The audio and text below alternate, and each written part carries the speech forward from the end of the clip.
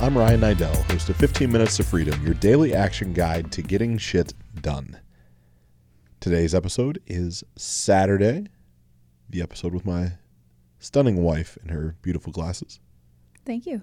It's your favorite episode of the whole week, isn't it, baby? Used to be. Oh, what's the matter today? I got tired of saying that. Oh. Yeah. We just recorded a podcast before we recorded this one, and he's tired now. Why you gotta piss in my face and tell me it's raining? I don't like that. Love you, boo. Love you too. That's right. Uh-huh. So what are we talking about today? You know what we're talking about. I actually do know what we're talking about today. Because you came up with it. I did. It's like it's almost like finding fucking Bigfoot in the wild. Oh, man. Having you be able to come up with a topic for the podcast, I'm impressed. That's true. I've come up with a few, but usually they're like listener suggestions. But I've talked about this one a couple of times with some listeners, some friends. So we're going to talk about today the things that you should talk about with your partner before you get married. There's a lot of talkabouts in there. There's a lot of talkabouts, but, you know. It's all right. This is a skill to craft. Not everybody possesses the major and amazing skill that you have spitting on the microphone. I'm glad you recognize my genius, because I woke up this morning, I double-checked, I did piss excellence. That's right. That is right. Man, does it feel good to be me. You see, everyone, I have to live with this all the time. Yeah, you're welcome. I know. Really? A lot of people that I don't know would want to do the same thing that you're doing. Sit with you and talk. Yeah. You're the man, honey. That's right. Be married to my... Looking all sexy in your glasses. Yeah, blocking the blue light that we don't have in this room because we currently have no screens in front of us anywhere. But we look cool as shit. We do. And I posted on social media and asked if I look smarter with glasses, and I heard yes, so I'm trying to get all my intelligence points I can. That's right. I posted if these blue light glasses really work, and so far it's like 80-20 that they do work for blocking out the blue light rays and not having a headache at the end of the day. Interesting. So I would look at the Dave Asprey ones that are yellow. I think that he knows more than anybody else. Maybe. You don't even know who that is, do you? I've heard you say the name, but no. That's all right. You see that bottle at the end of the I'm not going to lie desk? about it. Oh, yeah. Bulletproof. Yeah, he owns Bulletproof. Okay. Yes, now I put it together. It's all right. Take some time. Yep. We draw those lines together. I know. Speaking of drawing lines, look at that segue. These are skills that you'll need to have as you have your own podcast. Yep. You don't know what I got yet. I do not know what you've got yet. Hopefully no STDs. Jesus. But as we bounce all over the place sporadically, I think these are all parts of the things that you have to discuss before you get married. And when I say that, it's based around, to me, communication styles, first and foremost. That's a big one.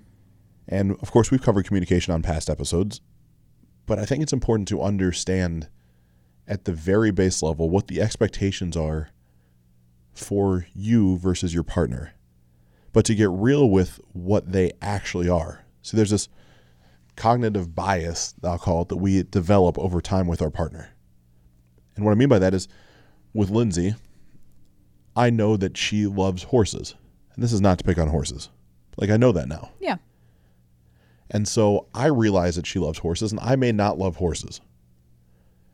And so if I ask her, is having a horse a requirement for us to get married? Like, is that a deal breaker? Her answer may be yes. So I know it's yes, and I don't want to have to tell her no, so I don't even bring it up. Because for me, that would be the opposite deal breaker. Like, if you have to have a horse for the rest of your life, I'm probably not the right fit. Right.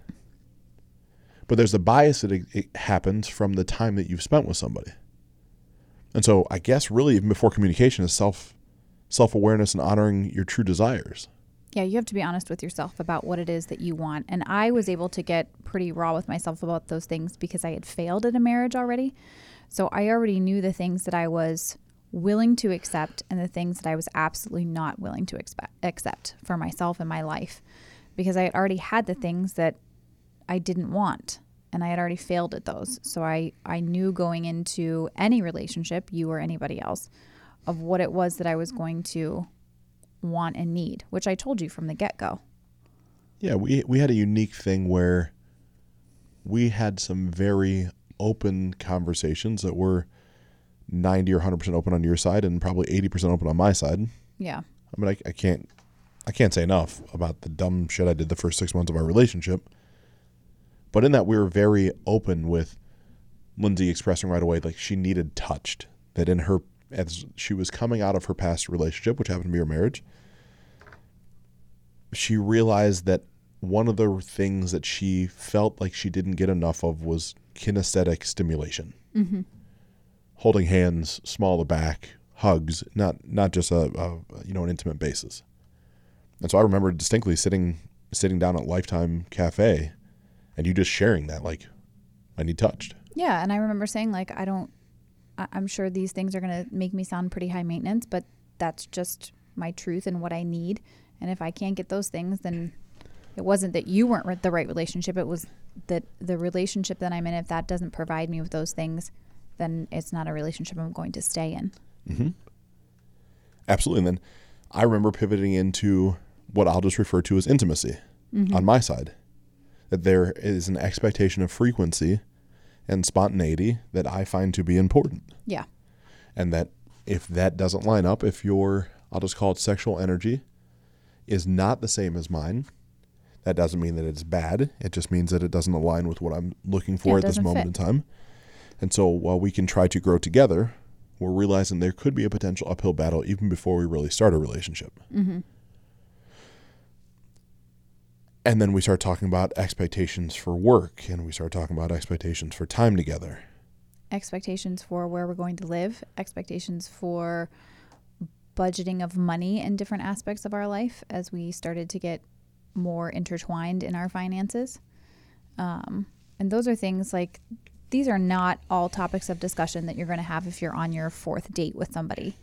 But as you continue a relationship and you're going down that path of, maybe living together or engagement or marriage, whatever it might be, you have to be open with yourself about what it is that you're willing to accept, and then also open with your partner about what it is that you expect.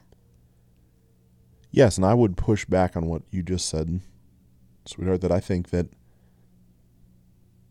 I know I personally had wasted way too much time throughout my life by not having those conversations early. Yeah. Well, I personally would not have those conversations on the fourth date. But if you're, a couple months in, you should be talking about, and you're serious about that person, you should be talking about things like, do you want kids in the future? Do you want to get married at some point in life? It doesn't have to be to that particular person. Yeah, and I'm going to say that I still, I respect where you're coming from with that. I'm just, I guess, different in that capacity, that I look at all the time that we waste with that good shoe conversation. Yeah. Okay, so what if you're a man, it's because you ultimately want to see the woman you're sitting across from naked. Like, I'll just call it what it is. And so everything you do up until that point is a way or means to get to that point. But then once you get to that point, and take your mind and whatever you want to do from there of what that could mean. But once you get to that point, then it becomes a situation of like, okay, now what's next? Like, so wait, you sit there, you don't have those conversations, you don't have any idea what the person really wants, you don't really come clean with what you want or desire. And then you cross that border or that boundary of that level of intimacy, and then you have those conversations, you realize you're on polar opposite ends of the spectrum. So yeah, but people have a fear of loss, which is why they don't say those things. Well, right, but that's what I'm like, fear of loss of what? You don't have anything to start with. Correct. Like, this is the stuff that, how my mind works now as a 34-year-old married man versus a 28-year-old man. Like, I'm coming from a different perspective. And I'm not saying, men, that you lead into a relationship on the first date, you say, this is my name, this is what I expect out of you, this is what, this is where I'm going, I need this many kids, I want to live in this neighborhood. That's not going to work. No, you're going to sound a little obsessive. Like, this is going to be a little extreme.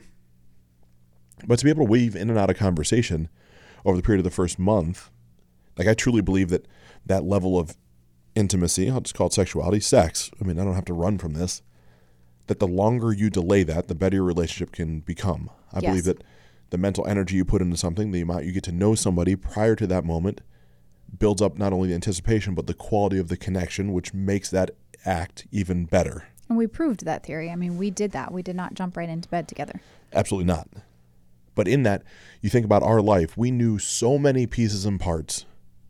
Granted, I know I'll put the asterisk up there just so I can keep saying it over and over again. But it exists. Like, right. You didn't know that I had another girlfriend. Story. Like, cool. But everything else you knew what, like, I wanted before we ever crossed that line. Mm-hmm. And so you were able to make a healthy decision for yourself on giving up your body to me, because that's what I look at it. A female is like, your body is to be cherished and sacred. That you make a decision to give that up based off of knowing at that moment enough of who I am to see if I meet the criteria to enter the sanctity of you. Mm-hmm. And so in that, if we play this high-level service game of, okay, we'll go out to dinner and we'll have some surface-level conversations, we'll maybe go out and drink once or twice, we'll have some more surface-level conversations, then magically we're in the sack together.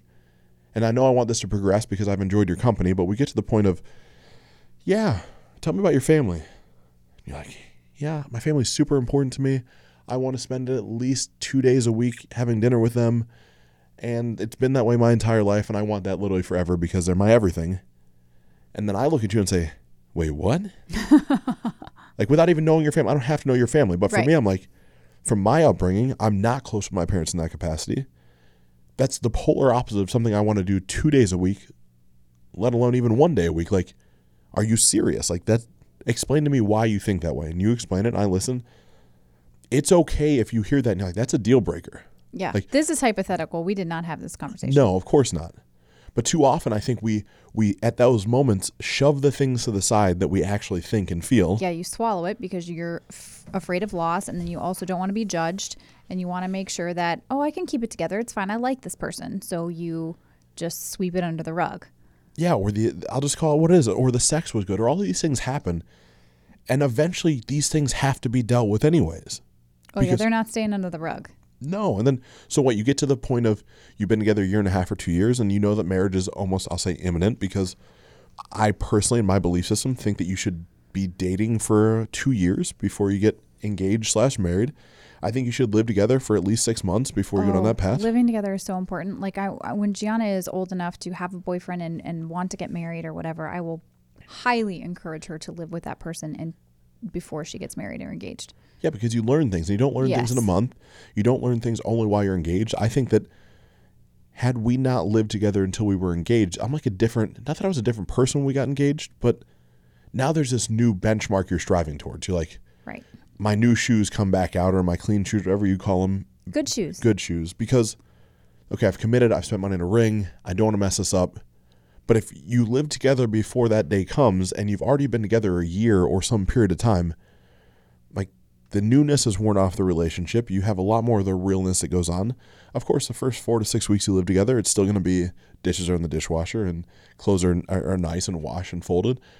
Then all of a sudden life gets in the way and you come home from work and your shoes come off by the front door and your socks come off where the hell you want them to. Your pants are on the floor. Yeah, and you leave your jacket over the back of the kitchen chair.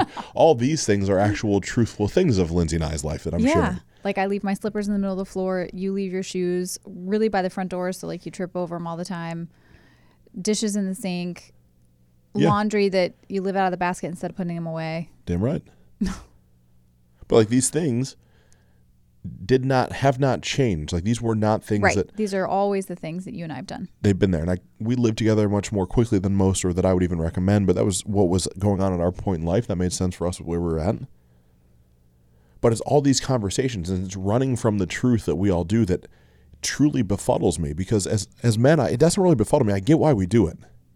We do it, like you said, Lindsay, because of fear of loss, or because the level of intimacy and connection is something we're yearning for, and we know at some base level it's not good to sleep around, but we have desires that we don't know how to fulfill. So we have a girl that we find attractive that we're excited to be around, and we want to close them as quick as possible, because that's what we do as guys. And you close them and you jump in bed and you do whatever you do.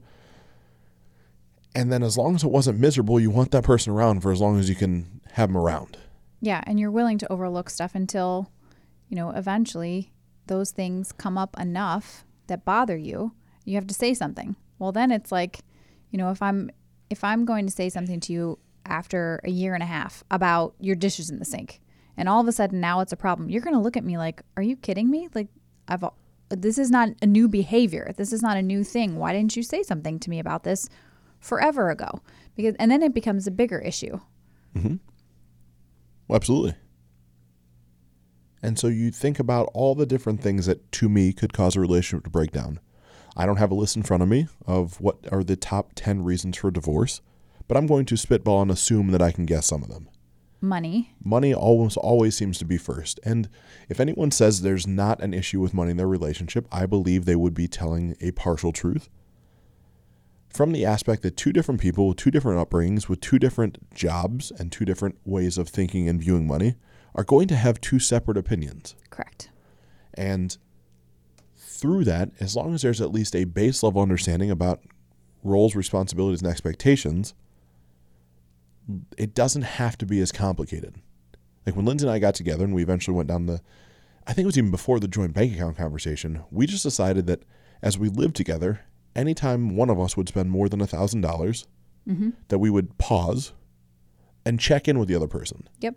And check in. Men, I know a lot of you will have an issue like, I make this money, I do what I want with it. Sure, if you're that person, you're not ready to be in a relationship. Like, not like this. And just straight up, like, sure, you make the money, pound your chest, I'm good with it. Have the respect for your partner to have a conversation. Doesn't mean you have to listen. Like, doesn't mean you have to, like, if I want, and I don't care, I don't watch TV, but if I want this new amazing TV because I love to watch football on Saturdays, and I call Lindsay and say, look, there's this TV, it's $997. It's going to be over $1,000. Mm-hmm. She's like, man, I don't think we need a TV. We got a bunch of TVs. Like, we got way more TVs than we need. I'm like, yeah, I know, but I really want to watch the football. I'm going to put this one in the garage. It's going to be great. I'll move this stuff around. And Lindsay just is like, nah, we don't need it. Okay. So we have two opposing opinions at that point. But then the next, I'll call it the check down that I would go through and say, okay, we have $10,000 in liquidity that I feel good with right now. $10,000 that we have just sitting around. And we both get paid next Friday, and our bills are X, and we're saving at Y. Will it cause an issue? Will we end up breaking up because I spend $1,000 even though you don't see the value in it? Yeah, is this going to do we have that extra $1,000 that it's not going to, make or break our family? And you might not understand it, but are you okay with it at least that I spend it? And if she says, no, I'm just not okay with it, then that has to be the end of the story. Yeah. No pouting, no crying, no like manipulating or like, okay, have my homeboy buy it and I can just pay him $300 a week for the next 3.5 weeks. I'll take cash out of the ATM. I'm going to get this TV and I'm going to tell her I got it on sale. That's not healthy. That's not a good call. No, that's a mess. And so to me, money, of course, is one of the first things, and just understanding what the expectations of the money and what the expense structure could or should be.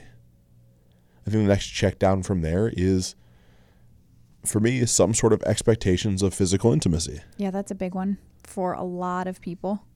And again, what you like, what you don't like, things you're willing to try and not try. And I don't want to have this go down this crazy rabbit hole of a sexual conversation. Your ability to communicate with your partner about what it is that you like or don't like, though. I mean, there are a lot of unsatisfied people because they don't speak up about what they want or what they need.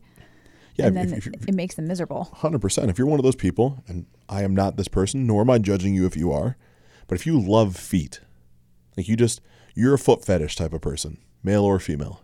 I believe this exists in the world. You just really, really love feet. If you don't express that to your partner, that you're going to want to play around with his or her feet or use them for whatever it is that a foot fetish person would use them for, don't be surprised if after 1.5 years that you start to share this, that I now have this foot fetish that I've suppressed for 18 months. Don't be surprised if there's a ton of pushback. Because if your fetish is at that level that you need to express it, then it has been getting fulfilled somewhere or somehow over those 18 months. Right, because you're not just going to not stay fulfilled. No, and it doesn't mean you're cheating on your partner, but whether you're consuming copious amounts of porn involving feet, like I don't know what that subculture is, and I'm making light of a situation that's not so light, but I'm trying to keep it a high level that we don't get stuck in the weeds. Right. But it's like, if that's important and that's what you're into, you got to be able to say that pretty quick. And don't run from it. Like think about this from where you stand right now. If the person judges you because you have a foot fetish and you have that fear of judgment, wouldn't you rather know that in the first month? For sure, because then you have a whole lot more to lose after 1.5 years. Yeah, and you never really had it to even lose to start with, though. Correct. Like your relationship was built on quicksand. Like you didn't own who you were. So the sexuality side of things was never going to be fulfilled anyways. Yep. So just own that stuff. I think the next thing, the check down for me is either living or kids. Yeah, living and kids are, and not only kids, but if you decide you want to have kids, how you want to raise them. And we're not talking about details, but just high level, like, whether you are in different religions, so how are you going to celebrate different holidays? There's a lot of, Catholic and Jewish families that are married and they practice both, whatever it might be.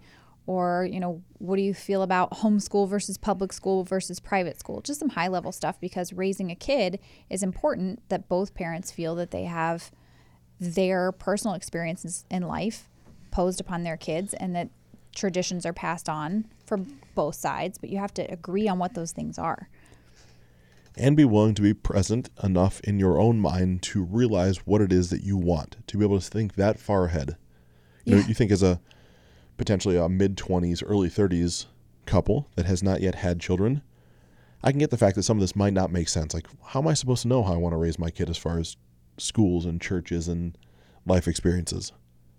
Well, think about what you really would have wanted for yourself. Or what you loved and appreciated about your childhood and what you think was valuable passed on to you to pass on to your own kids. And you got to share that. Yep. And share it with open communication again. Like, don't water this stuff down. Like, watering down what you want, not only in a relationship, but in any part of your life, will not serve you long term. Sure, your wants and needs and desires might take little twists and turns and grow and evolve over the years.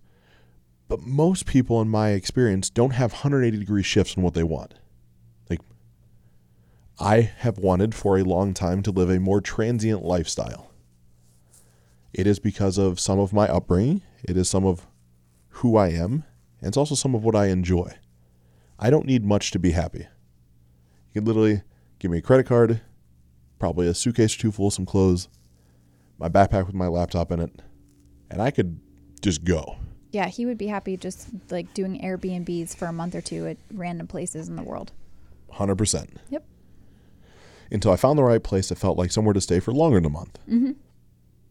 That's my ideal world. Even if that is Lindsay's ideal world for her, she has, and now we have a daughter. Yeah, we don't have that option. That is truly something that cannot be done because it is important that Lindsay's daughter, our daughter, Gianna, has time with her father as well. And I feel personally, when I've said this, that I personally feel that a child needs a home base.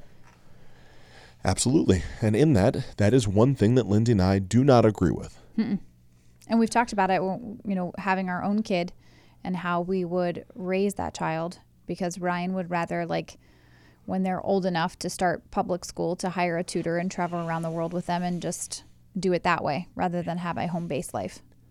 Yes, I believe that I keep referring to it, but the cognitive bias that exists from consistency of environment and friends and people creates distortions in your adult life.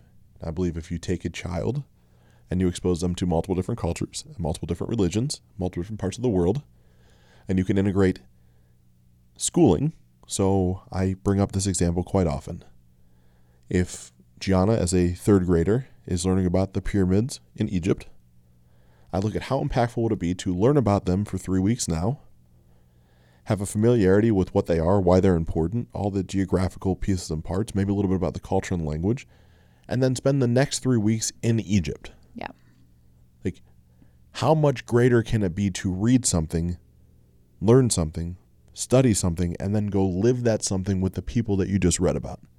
Like, that to me is this utopian society that I'm able to control with a child and a wife that I get free reign to do whatever I want. And we have no limit on our credit card. Well, that's what I would do. Yeah. I mean, 100%. That's where I would go, and that's what I would do.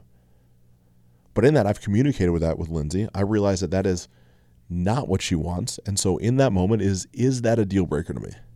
Am I going to be so miserable living in Columbus, Ohio until Gianna's 18 that it's going to cause me to want to leave one day? I had to get real with that answer. It's either yes or no. It's not a maybe or I don't know. If your answer is maybe or I don't know, don't do it. Yep. Just that simple. If the answer is, yeah, the juice is worth the squeeze, I can tough it out, I don't have to love Columbus.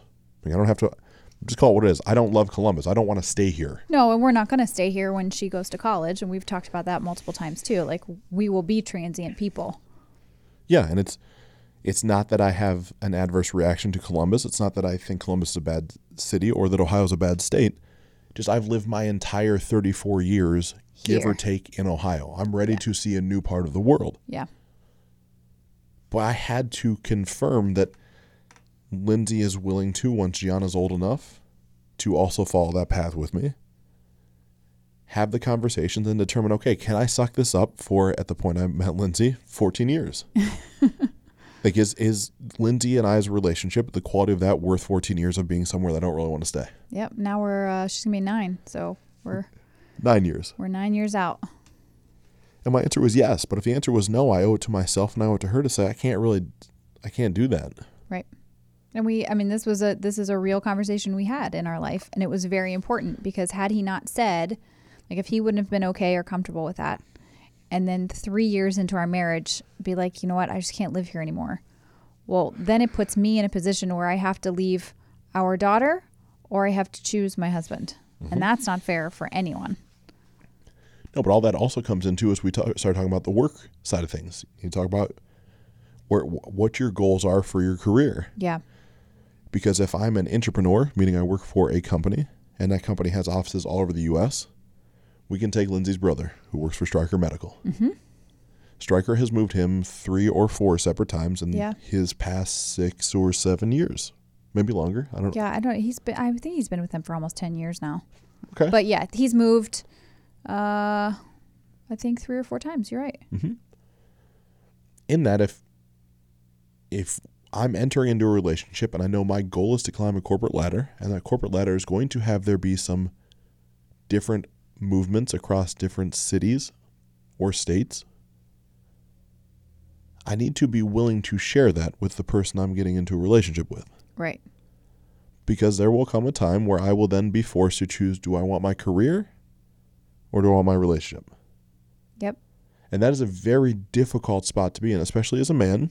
Again, not a sexist conversation, but I believe that, again, we are wired to be providers. We are wired to be the ones that, are hunter-gatherers, go out and bring the meat home.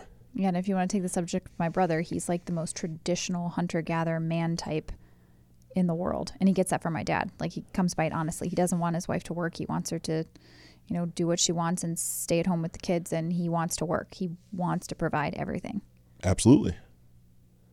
But in that, there had to be, or has to be, those conversations you have of, my goal is to be the president of this company. And when I become president of this company and make-believe company, the president lives in Austin, Texas. So although we live in Columbus now, I'm going to work hard enough for long enough to end up in Austin, Texas. Are you okay with that potential partner? Right. If you're afraid to share your goals and dreams with your partner, it's the wrong person. It just is. 100% the wrong person. And especially if they don't support you in that, then it's clearly not the right person. No, and that's okay. Like, there is a good chance that many people that come through your life are there for a reason or a season, and that is it. Mm-hmm. They're there to teach you a lesson. They're there to expand your capacity. They're there to have you become more of who you are, understand more of what you want to be. And this is where I used to break down and I was not good at. And then it's our responsibility to let those people go. Like, let them go flourish. The breakup is going to be painful. You've spent time together. You've shared memories and emotions. You've created bonds. But in that, there is truly going to be a next person. There just is. But the opposite of that becomes true. If you invest enough in the relationship to get to these points and you get married, to me, that ends up being this commitment that ends up being a lifelong commitment. Mm-hmm. If you went through all these checkdowns and you've had all these conversations and you've done all these things prior to getting married, not after, but before, and we enter the sanctity of marriage and you've answered all these questions and it was enough for you to say, yes, I'm in this, then it's your responsibility to continue to grow with your partner the best you can. And you're not going to grow at the same rate. No, and that's important because I get asked that question a lot. Like, your husband is expanding all the time and growing and doing this stuff, and you seem to be doing the same thing. And I said, well, yeah, sure, but I don't expand at the same rate that he does. And at one point, I was expanding differently than he was, or faster than he was. And you just have to support them through that and know that you can grow together, but it's not going to be on the same length and wave all the time. Absolutely, and it's not supposed to be. Like No. my goal is not to drag you along through my journey. It's to say, because we've already spoken about money and we know the way that we view that, I realize that anytime I want to spend more than $1,000 to go somewhere, train on something, learn something, or expand my capacity, you and I need to have a conversation first. Mm-hmm. You also know, as part of who I am, that I enjoy this 4-dimensional expansion-based lifestyle. Yes, very much so. And so in that, if I'm honoring the first commitment to money, and then you're honoring the commitment to me to allow me to grow and expand because you know it's who I am, then everything else just takes care of itself. Of course, I can offer, and every time, hey, we've already covered this. I want to go to this event in LA. It's Dr. Shefali's whatever it is. I want to go to it. It's in 2 weeks. Do you want to come? Yep. You're like, well, we have G. I can't really go. I don't know if I really care. Travel across the country. But you can go if you want to. Yeah. Now, admittedly, from where I sit, that's the worst thing to hear ever. I don't know why.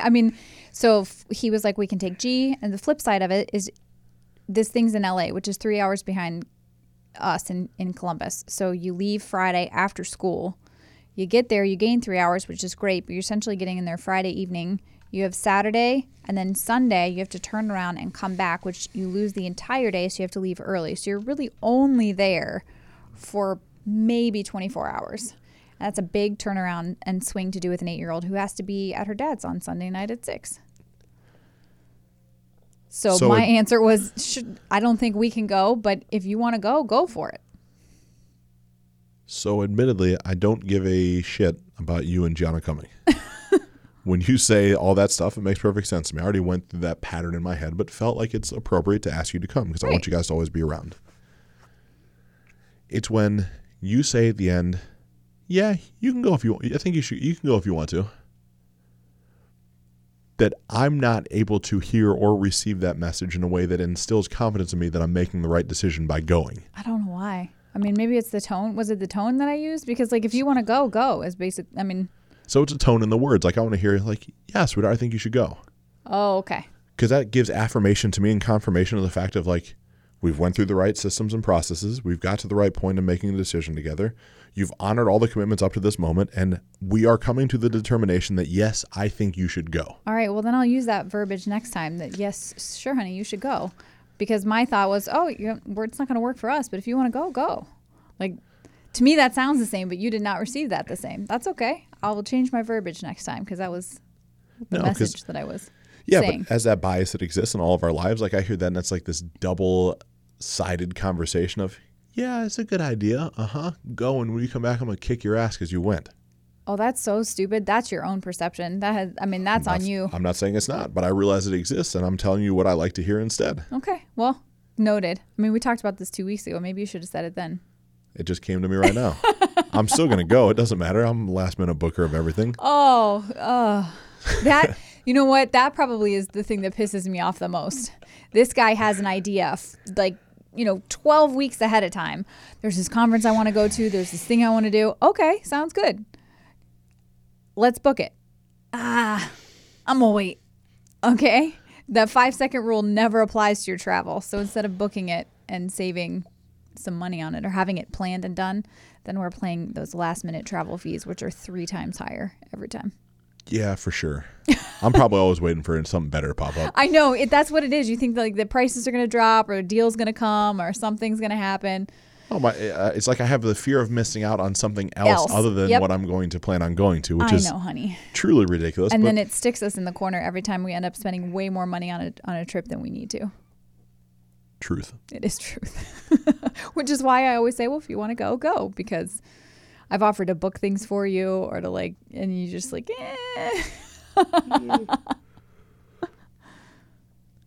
Correct. Yeah. You got nothing on that one. I don't have anything else on that. You're right. Yep. That's okay. So we've covered work. We've covered money, sex. Money, Kids. Sex, kids. Living together. Yep. Where you live. Where you live. We've covered that. Yep. That's on there. I don't know of anything else that's massively impactful that comes to my mind. I mean, for me personally, lifestyle choices become very impactful. Yeah, but I think that if you're living with somebody and in a relationship with them for a long term, you're going to know, like, we're gym rats. We go to the gym. We like to do that. That's something. Yeah, but let's talk about our specific life. Like, this will make some listeners maybe a little unhappy, but when we got together, you knew I was a bodybuilder. Yes.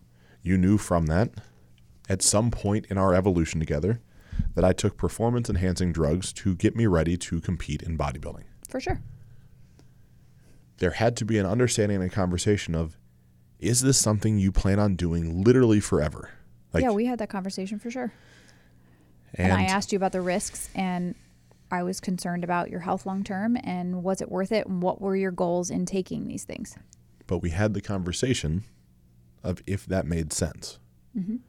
It wasn't this thing in the back of your mind you were uncomfortable with it. It wasn't the thing in the back of your mind if you were hoping I was going to quit. That you like, it was just factual conversations of, is this something that's going to be around forever? And if it is, what are the outcomes? Mm-hmm. And I don't even remember back in those moments. I'm sure I would have said, yeah, I'll probably do something forever. Like, because that was the mindset I was operating under at that point. Like, that I was convinced that that's what I wanted.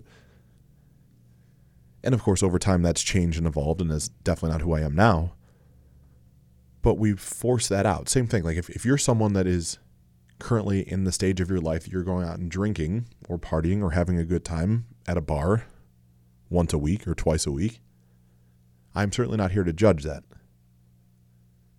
But if you don't bring up in your partnership conversation that that is something you see yourself doing literally forever, like if you enjoy it that much, that every Ohio State football game, because we live here, you plan on going and tailgating and drinking and watching the game, you need to say that. That is a lifestyle thing. That is something that when it comes 5 years down the road and your wife is resenting you because she thought it was going to change. Like, she thought you were going to not play golf on Sundays, but golf is the most important thing in the world to you, and you can't ever imagine not golfing. Well, where that comes into play is when kids come up into the picture. Mm-hmm. Golfing and football Saturdays and golfing Sundays are just fine until you have 2 or 3 children. That's where resentment happens. You're taking the time to go golf with your buddies or go and tailgate and get blasted, and your wife is left at home with the kids by herself and unable to do anything that she would like to do for herself. If there's no balance there, you're in deep shit. But all that, again, comes down to entry-level communication. Correct. Where I still think it's okay to go tailgate if you want to, or go play golf if you want to, even once you have kids. Of course it is. You just have to have, as you said, some sort of balance and understanding of, okay, Yes. I've been doing this 4 weekends a month. I'm going to have to drop down to 2, and begrudgingly, I know in the back of my mind, 2 really means 1. Yeah. Or, hey, let's just plan on, these Saturdays, we really want to go tailgating as a couple. We're going to get a sitter. We're going to get grandma to watch the kids or whatever it is. But there's got to be some conversation in that, because that leads to a bunch of different issues. Yeah, and I'll even take this a step further. If you men are out there and you don't want your wife or girlfriend to be a part of things, like, you're the guy that's like, I got to have at least 2 nights a week then, which is with my boys. I'm just going out and doing me. You're not ready. Or you're with the wrong person. Yeah, like that's a good thing that you brought up, because I'm sitting there thinking, like, yeah, but what if you want to golf? I get it is different. Like, you go out and play golf. Oh, yeah. All right, sure. But like, still check in with your partner, because there's like a responsibility for life that you're just leaving. Yeah, and just the commitment and the communication. Right. Where I get that you're going to have goals and interests that don't align with one another. There's going to be things that I don't enjoy horse riding. We've already covered this on like freaking every episode possible. Like, I'm not going to go to the barn and hang out for 3 hours. No, but it's what I like to do. And so we find that balance where you get your stuff done or whatever you want to do in those 3 hours that I'm at the barn, and I get my stuff done. And, just so happens that G is at the barn with me because she enjoys it as well. So that is easy for us. Mm-hmm. But it was a conversation we had when the horses came into the picture. Like, this is what's going to happen in the schedule. Yeah. Are you okay with this? How does this feel? Where can we adjust it? Yeah, it feels miserable. I know, baby. Feels miserable. yeah, I just think there's so many, like if you can think of something to talk about, if you can think of a situation that alters what you ultimately want, you owe yourself and your partner to have a conversation about that. I mean, literally, it's crazy to water it down to that such a base level, but if you're going to invest in getting married and take the time, energy, effort, and money to do so, you owe it to be overtly honest with what you really need and want. Like in everything. Like, I want to do drugs. I want to drink. I want this much sex. I want to spend this much money on clothes. I want to travel this much. I need to be able to do these weird sexual things. I want to have an open relationship. I want to know I can cheat on you once a year. Like, all this sounds crazy to say out loud, but it's all really truthful. Like, once you're married, I believe if you know everything prior to asking a woman to marry you, it makes a decision super easy. Like, it was never difficult to ask you to marry me. I was not nervous. I was not apprehensive. I was not anything. I wanted to make sure I had enough money for the right ring, and I wanted to make sure I didn't adversely affect our family's financial position. Mm-hmm. But like after the first 18 months, 2 years, there was no more question for me of like, man, is this going to be the right fit? Am I going to find somebody better? And I might as well address that too, just because I'm on a roll right now. Man, this thought that we have that there's going to be somebody better. I think if we're honest with each other, all of us are concerned about that or think that in some capacity. That magically, how do I know that she's the right one? I'll give you how I went through this little process myself. Over time, we are all going to age and our bodies are going to change. It's factual. If you have a woman in your life that is open to the idea of plastic surgery, tummy tucks, facelifts, Botox, breast implants, butt augmentations, I don't care what you're into. You can keep the outward appearance of almost any female in a few degrees of where they're at when you meet them, if you have the financial wherewithal to do so. So, the outward appearance, you can really make it anything you want to, as long as she's open for it. You can't change how they're wired. You can't change how your partner thinks. You shouldn't even want to. You shouldn't try to change anything about them.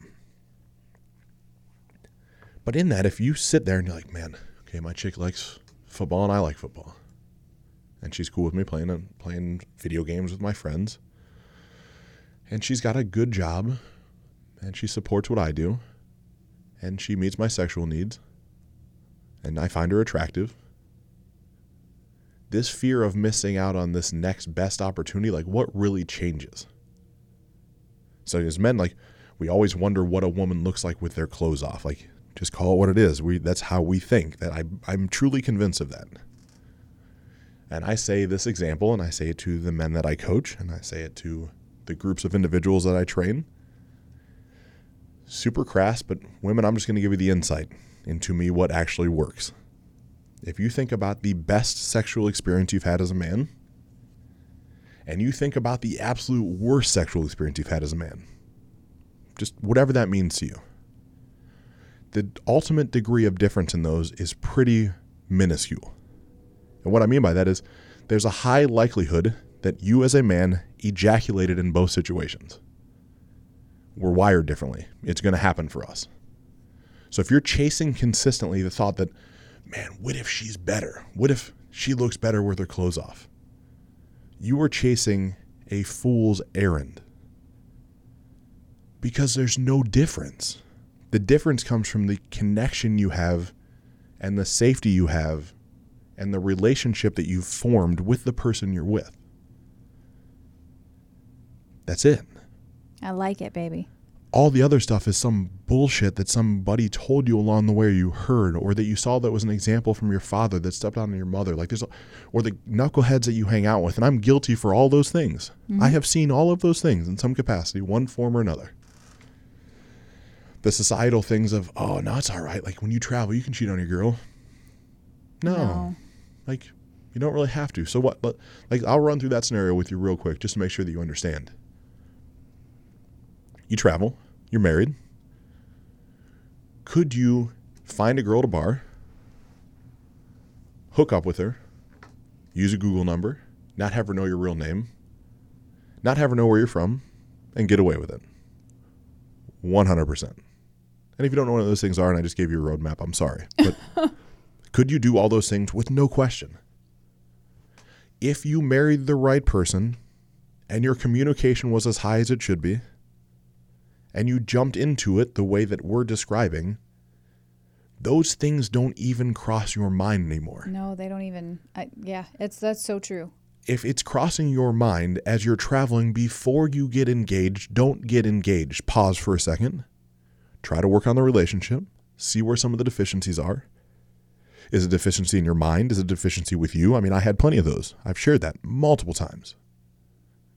Is it a deficiency with the way you communicate? Is it a deficiency in your sexual requirements with your partner? It always is going to check down to one of the things we just discussed.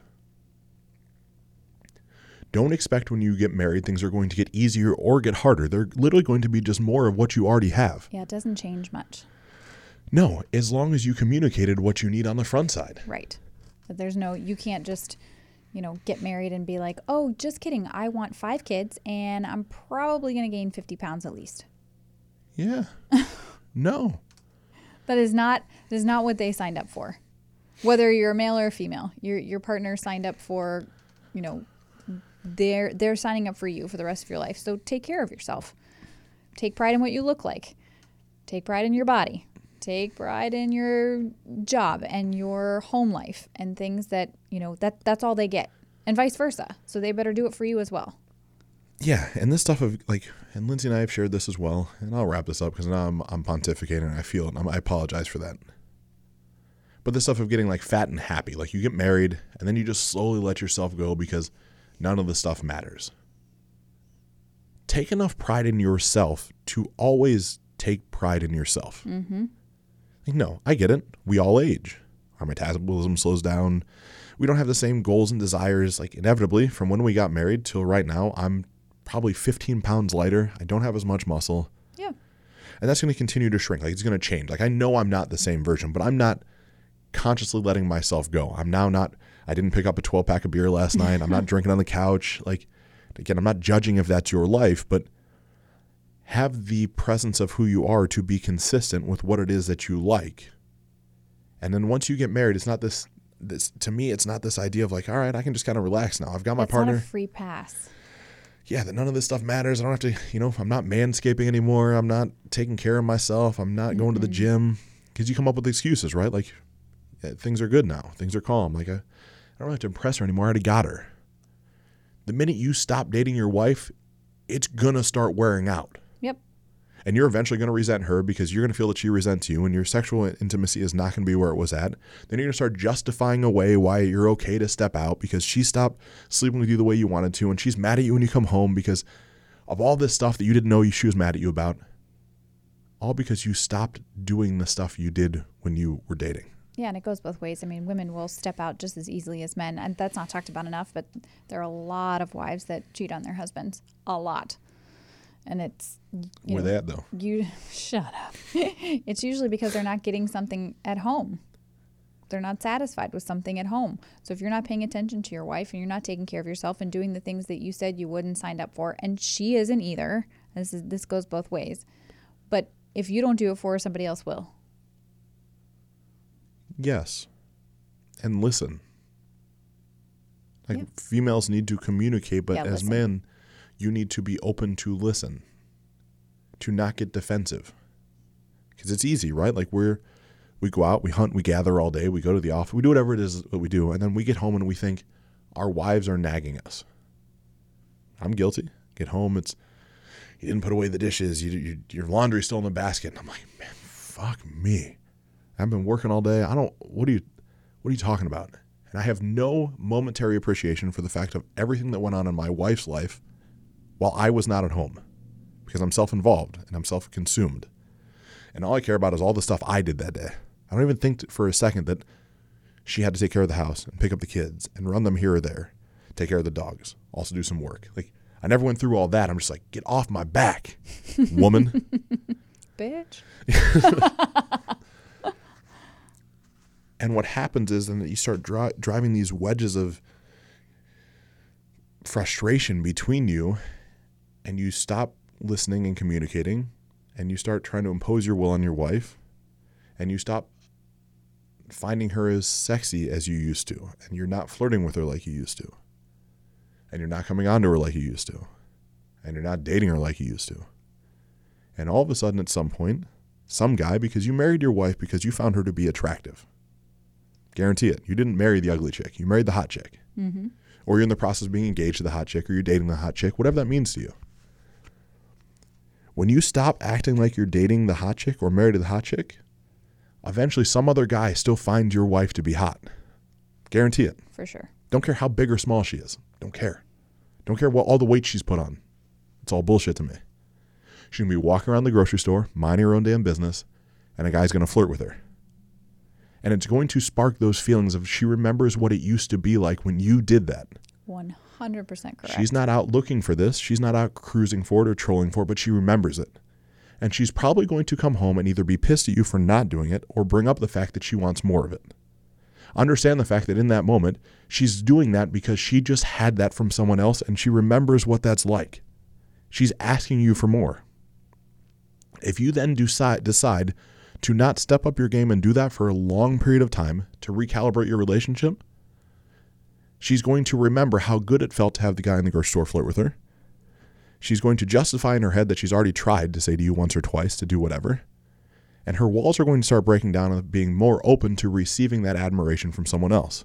Mm-hmm. I'm not saying that means she's going to go sleep with another man. I think it's much harder for a female to get to the point of cheating on their husband than it is for a husband to cheat on their wife. Again, hunter-gatherer, conqueror, seed spreader versus stay-at-home nurturer, caregiver. But at some point, if you don't realize what you have in front of you, someone else is going to, and they are going to take it from you. And you're going to lose half of your money, and you're going to lose half of the time with your children, and you're going to be pissed and you're going to blame everybody else. But I can guarantee you 100%, it is 100% your fault. It's your fault for not paying attention. It's your fault for stopping dating your wife. It's your fault for not being there in the moment. It's your fault for not having the conversations. Whether that was before you got married, while you were engaged, or after you got married, stop blaming other people. It is your fault. My soapbox just broke. I'm done. I love it. No, it's true. It's 100% true. And it goes both ways is the craziest part. You can turn that around and everywhere you said man, put in woman, and it's the same thing. Yeah, women, keep your shit together. I mean, you men need to keep your shit together too. Yeah, but it's more difficult to me for a woman. You guys have kids and things like that. Yeah. And it's tough to find the time and space and recalibrate your hormones, all the things that go into it. I try to take into consideration that as I'm saying that. Yeah. But at some point, ladies, we marry a woman that we find to be beautiful. And we find, inevitably, not only your mind beautiful, but also your body. And I do appreciate that as we have children, you have children, your body is going to morph and change. Oh, yeah. I find that in my own right, to imagine you to be pregnant seems beautiful to me. I don't know how it'll be, but that's how it feels to me. Right. But once the child comes out, and once you heal up, and once life goes back to some sort of normal capacity, women, if you continue to eat like you have a child inside of you, it's truthful. If you continue to not try to find time, space, or energy to take care of yourself, if you justify it away with, you don't get what it's like to raise a baby, I don't. I don't know what it's like to be at home with a child all the time.